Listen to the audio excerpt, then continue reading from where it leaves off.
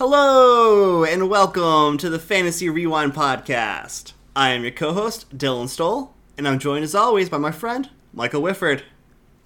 House of Dragons, episode 2, called episode 2. Right? Yeah, so I was just going to say, I'm like, this is House of the Dragon discussion for episode 2, titled Episode 2. Because when I watched the series, they didn't have the title up for episode 2 here. Not sure if that has changed since, but to my knowledge, it has not.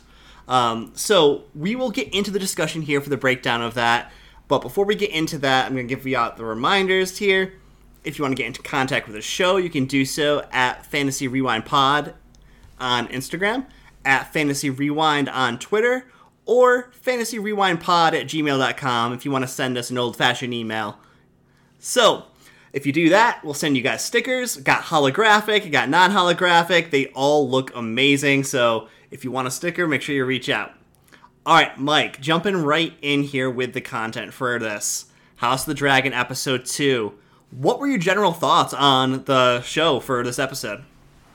It was good. I was surprised that we haven't really had, outside of episode 1 with the mom and the child dying, we really haven't had too much in terms of action. You know what I'm saying? Like, I feel like in Game of Thrones, I guess I'm holding it to Game of Thrones because, you know, same universe and everything, but it felt like every episode somebody else was dying. At least that first season, or, you know, the first couple seasons, I guess. Maybe I'm just remembering it differently. Well, I mean, did you miss the part where everyone was getting fed to the crabs? Well, yeah, but no major No one characters. major died. You're right. And I was really expecting it to happen, you know, in this episode. So I thought this episode was good. For different reasons. Mm-hmm. But I enjoyed it. What were your thoughts, Dylan? So my first takeaway that I want to talk about with this is what I want to say right now is the time jump. So 6-month time jump there. I think it's important to just address that right off the bat here. I didn't mind it, actually. I thought it was a little random at first, but then once everybody started talking about it, oh, you know, like, it's been 6 months since my mother died. I think it's time my dad found a new wife. You know, like, she wasn't the one saying that, but it was obviously other people were. It's like, 6 months, my lord, you can take a new wife now.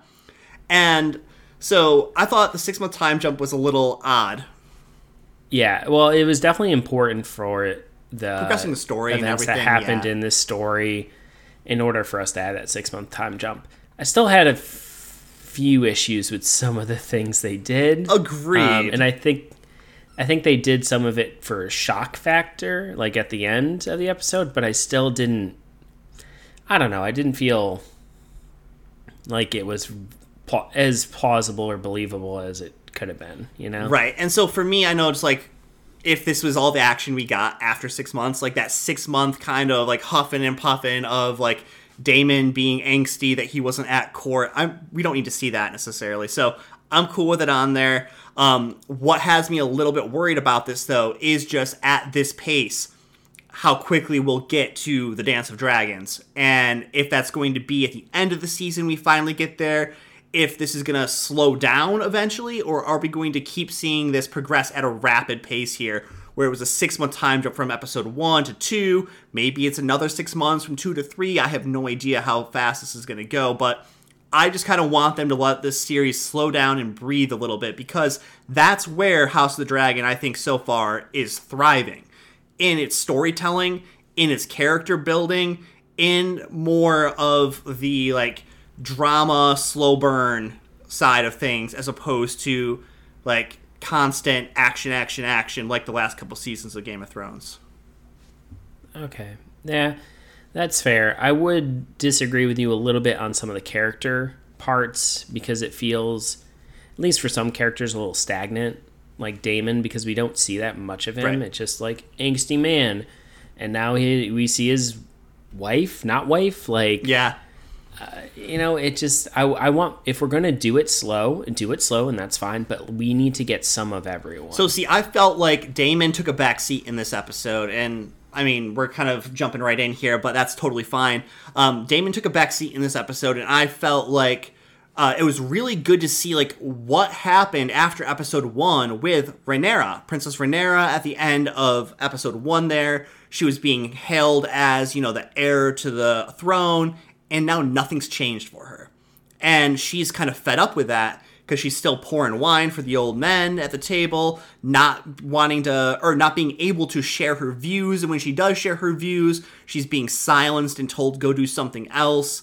So I felt like it was good to show like her character like starting to show some discontentment with the status quo of what's been happening here.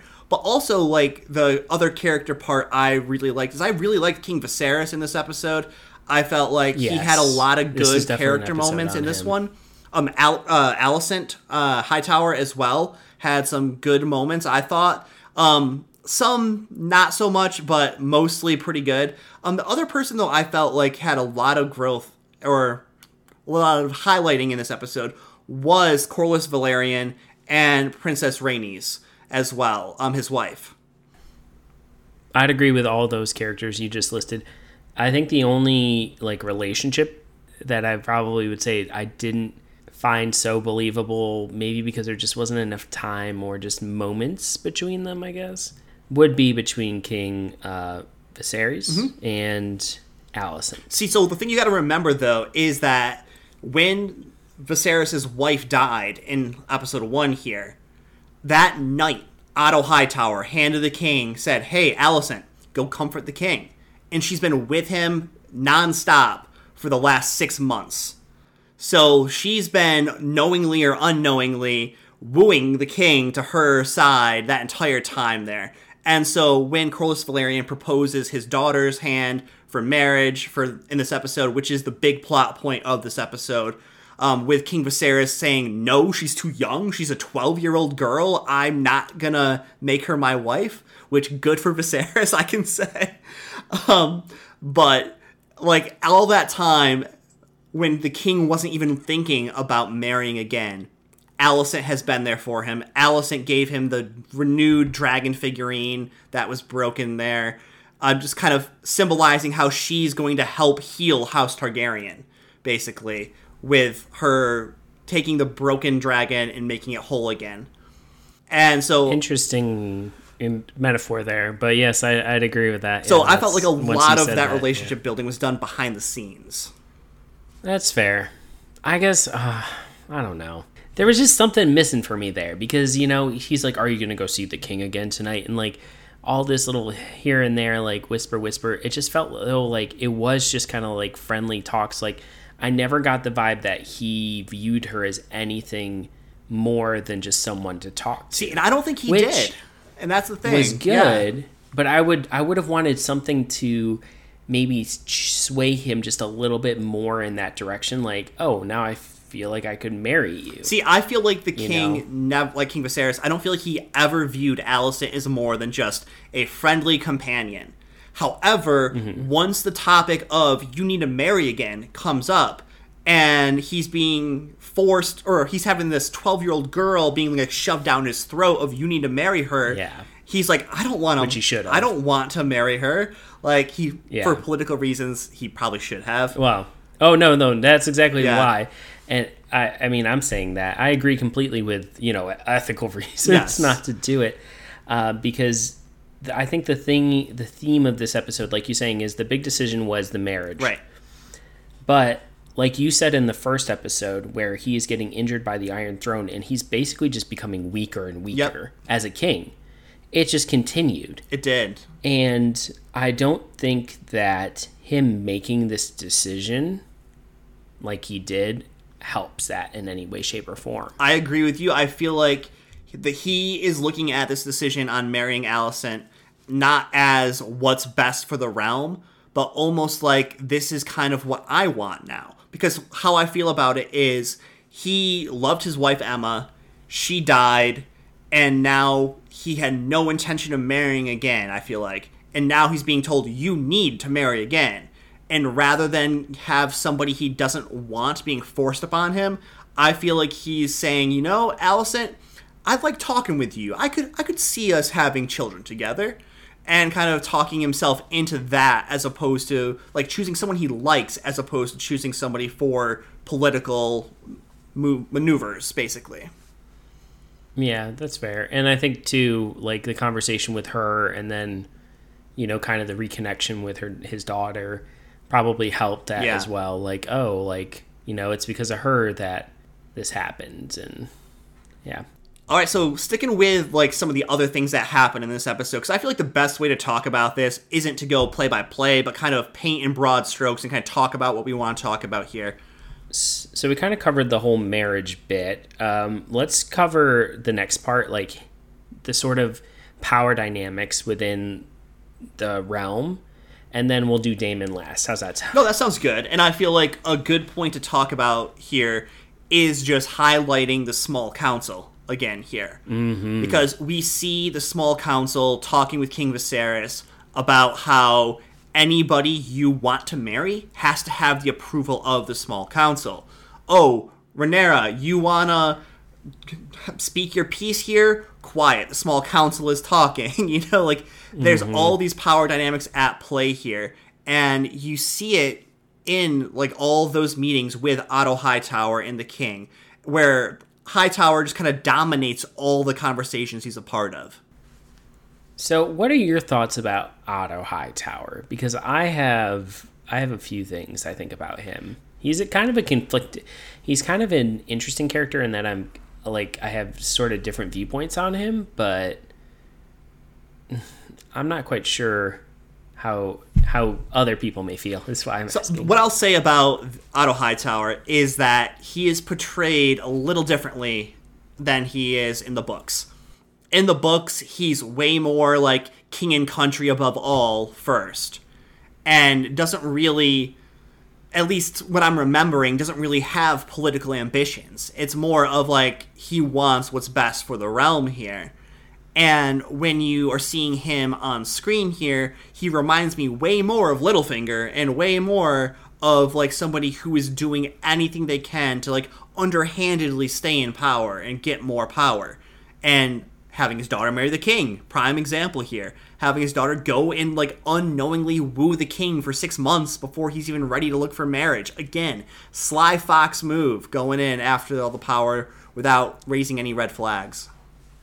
So I think it's interesting how you said how he was in the book, where it was like king and country, and then you're comparing him to Littlefinger. And I would most of this episode I was thinking that he's a wimp. He's like a wimp. He doesn't want to take action that could hurt someone else, even though it could be the correct action for the realm, really, in some ways. But at the end there, when Daemon comes up, he's like, "I'll go. You don't have to go." And I'm just like, okay. I was like, you're gonna go and die. Right? Like, he was totally going to his death there. And but the thing you gotta think about with him, he knew that. He knew Daemon had a dragon. He knew that Daemon had his own army of gold cloaks there on Dragonmount waiting for him. But he went anyway. He went and he followed through on what he saw. We were talking about Salmon and duty. He saw as his duty going on there to take the place of the king, where the king can't be risked to like go into open conflict with his brother because of what that could mean for the realm. Where Otto Hightower, he's like, I'm cool with it. I'm probably gonna die. I'm like having that like put on my mail for the final time scene going on there, and then marches off and gets saved by Rhaenyra because Daemon was about to feed those guys to his dragon. Yeah, he's kind of an interesting character because I feel like he is kind of going between these two areas, vying for power, but God and country. It's almost like he wants Viserys to act certain ways. Yeah. Is really kind of how it comes down to, like, I want you to be like me, like, be this kind of, like, political, like, it's all about alliances and, like, looks and appearances, tourneys and choosing knights that have connections to good families that don't necessarily have field combat experience. That's more important. And, Rhaenyra is just like, what are you doing, dude? You're an idiot. Right. Yeah. She's like, wait, so you're telling me that I could choose the one guy who's actually fought people for real before, or choose all these other people that have put on a parade. I'm choosing the guy that has actual experience, and not to mention, he's the only person there that has beaten Daemon in a hand-to-hand fight. Yeah.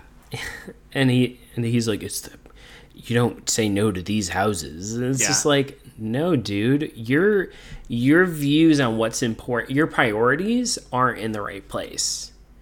And I feel like he views like it's the law, so people have to follow the law. And like Daemon doesn't do that, which is why he's dangerous. And so that's why I just feel like, we're going to see things come to a head here probably in the next episode or two. Yeah. Where we're going to see the king probably, in my opinion, probably die.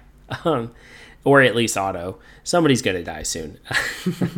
Because we have a lot of not unaction. What's the word when we're not making any moves, doing anything really?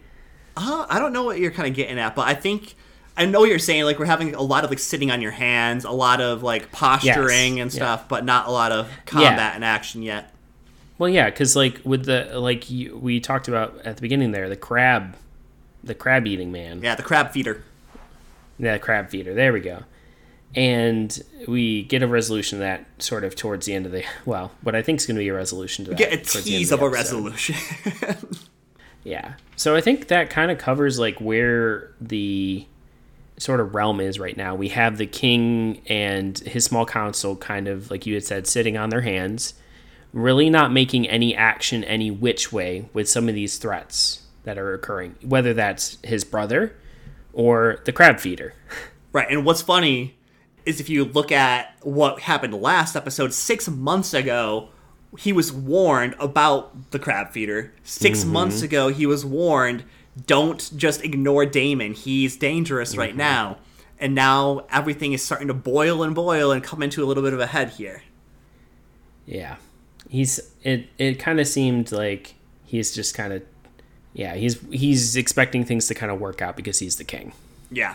I just wanted to say on my last note here is I was really impressed with Rhaenyra in this episode. Mm-hmm. I really like her a lot. Her character is awesome.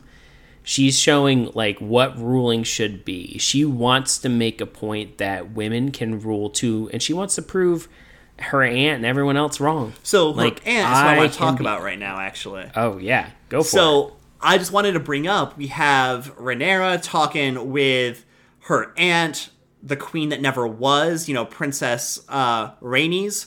And so you have these two women who were both in positions of power. Rhaenys in the past and Rhaenyra currently here. But it seems like one of Rhaenyra's biggest critics is her aunt.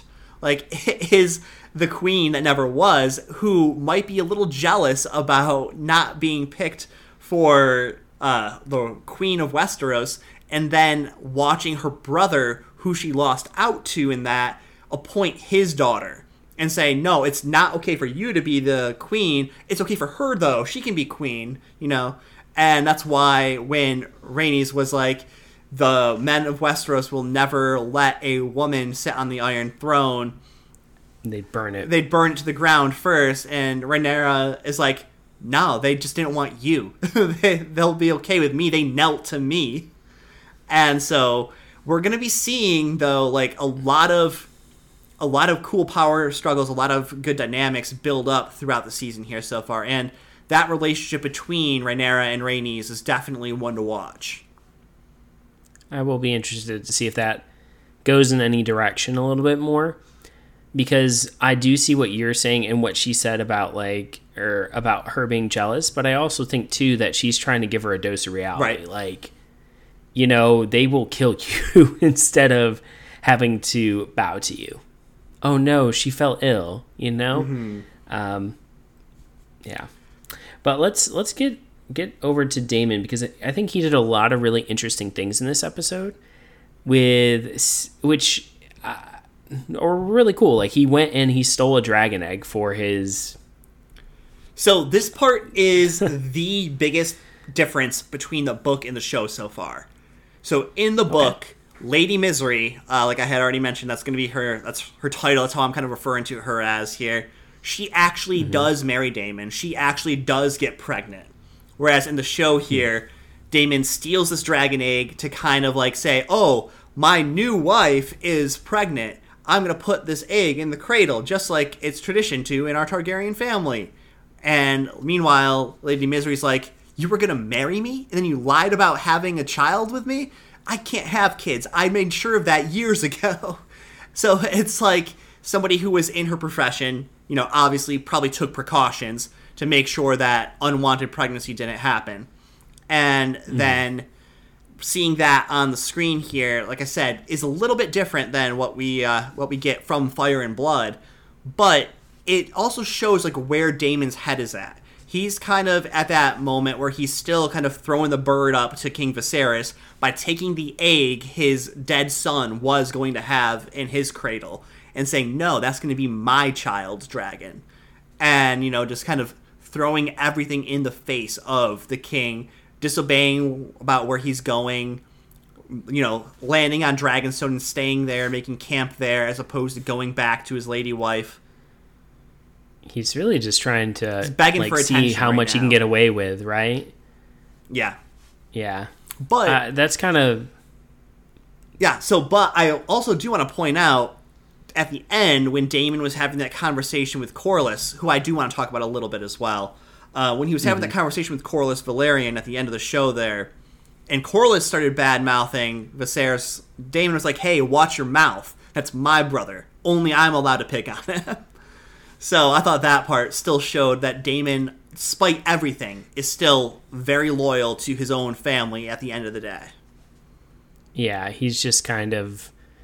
Yeah, he's an interesting character for those reasons, because it seems like he's like doing everything to show like, hey, I'm going to be king, but at the same time, he's not quite to that point yet, you know? No, I mean, he was ready to slaughter Otto Hightower, but then when it came time for him to destroy and murder Princess Rhaenyra, he wouldn't do it. He's like, no, I can't do this. Here, take the stupid egg, and throws it to her and storms off, walking away. Yeah. Very interesting character. But I do like that conversation at the end between Corlys and himself, because I feel like Corlys is planting the seeds to eventually get, you know, even though maybe Daemon doesn't want to rip things from Viserys, like he just wants to show him like what's what. By going down this path and starting to take care of some of the, you know, realm's problems, better than the king can, like fighting the he's going to himself. start. Yes, he's going to start gaining support of the people and some of the other lords and stuff. And so that's going to cause a lot more tension, and it'll be interesting to see what happens after this, because I feel like you're going to have Corlys trying to sort of maybe move Daemon in certain directions, and you're going to have Otto trying to move Viserys in certain directions. So. The difference, though, is that I don't feel like, no matter how politically savvy Corlys Velaryon tries to be, I feel like he's not going to be able to guide Daemon in the same way that Otto Hightower can guide Viserys. But completely agree. What I will say is that you are seeing the shifting allegiances of, you know, House Velaryon, Corlys Velaryon, and Princess Rhaenys shifting a little bit away from the king, being more outsiders now that they've been spurned by the king and the crown and everything. And it's just another, you know, it's another prick where Rhaenys was denied the crown. Prick. Now they're being denied their marriage to the king, even though their daughter had the best, like, claim to be the king's new consort. Prick. You know, how much more are they going to take before they full-on publicly join Daemon, as opposed to supporting him from the shadows? Some interesting thoughts there with that. I thought it was interesting, too, when he was talking about House Velaryon being older than House Targaryen even. And I thought that was pretty neat. Mm-hmm. It does show, like, he's worked his entire life to get to where he is and to become so powerful, and yet he's still denied the ultimate goal, even though he's had to work 10 times harder than all these other lords and whatnot. And I think it has to really hurt Corlys, or at least, you know, get under his skin when he walks into that small council meeting. Is like, hey, like, there's this huge problem, and they're just like, oh, ho, ho, ho. We'll deal with that later, or I've sent an envoy. And he's just like, the heck? my entire empire, everything I've worked for is built off of the things that are being destroyed right now, and you guys don't care. Yeah. We'll pay you some money for that. Like, no, that doesn't equate to what I'm actually losing here. Yeah, and I mean, I think Corlys said it best. He's like, the only difference between House Valyrian and House Targaryen is that while House Valyrian were the ship lords, House Targaryen were the dragon lords. And the dragons, again, that's how it's called, House of the Dragon. They are so important to the reign of the Targaryens. They're so important to the stranglehold that the Targaryens have, not only over Westeros, but over the rest of the world as well. Like over in Essos, in the free cities of Braavos, where all this is happening, with the crab feeder and everything. They've never challenged Westeros before. They've always been open trading with Westeros because of their fear of the dragons. They don't want these dragons to come over there and take them out.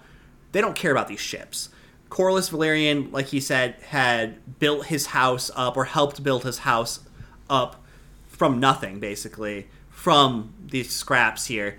And all of that means nothing when you compare it to the living weapon of the dragon and what that means in terms of power in this world that we're seeing right now.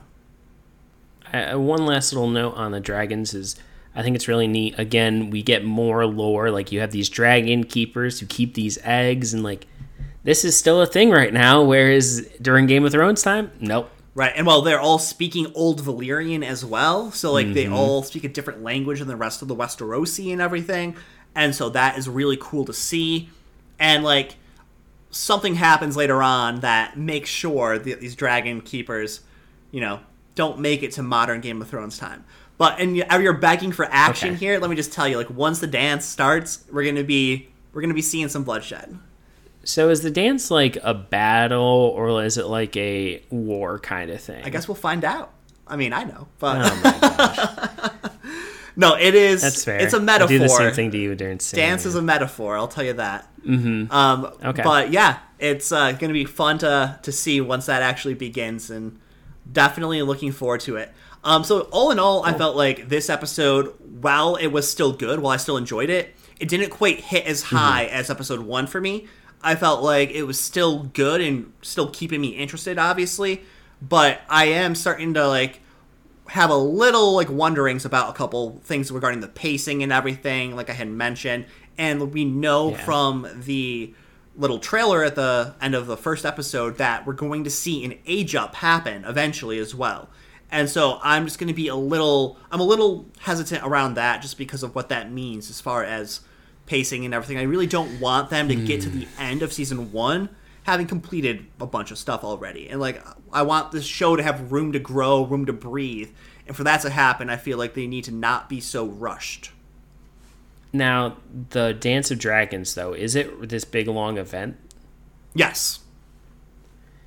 Okay, interesting. It's not a singular event. They are going to try to push this over multiple seasons, then? That would be my bet. I would imagine that... How I would imagine this happening is that the end of season 1 would kind of launch the dance. And then you'd see the Dance of Dragons take place over seasons 2 and 3. Is how I would kind of hope they would do it. But interesting. We'll see. These are hour-long episodes. Yeah. I guess, like, I don't see this event possibly being as long as, like, Game of Thrones. It definitely cannot be. Like, should not be 9 seasons, 8 seasons long. Well, no. Like, even close to that, though. Because I feel it's just one book, isn't it? Yeah, it's a single book, but it's also hundreds of years of history of House Targaryen. Okay. So that makes sense. So they could really, sort of, not fluff it, out, but they could definitely take some time and go deeper into some things than probably the book does. For sure. I mean, like I said, there are major plot points that I know they will not get to this season, and I don't know, again, like if they'll kind of shift it, because what happens during this the House of the Dragon storyline, basically, that we're in right now, this Dance of Dragons, it will eventually lead into the Dunk and Egg storyline. And so I'm not sure if that will be the same show, or if they will shift over to a new show and call it something different at that point in time. If they'll even make it that far, who knows? But I would really hope that we don't get into the Dance of Dragons mid-season 1. I would really hope we at least kind of get close to it by the end of the season and maybe end the season with the opening steps of the dance. Cool. I think yeah. I don't know. I'm here for the ride, though. All right, but I think that's all we got for you guys as far as House of the Dragon Season 1, Episode 2. No working title yet at this time here. What were your thoughts as far as Episode 2 here compared to Episode 1, comparing it to Game of Thrones, and just standing on its own merit? Did you like it? Did you not like it so much? Let us know. All right, but with all that said, this is Two Nerds signing off. See ya. Bye.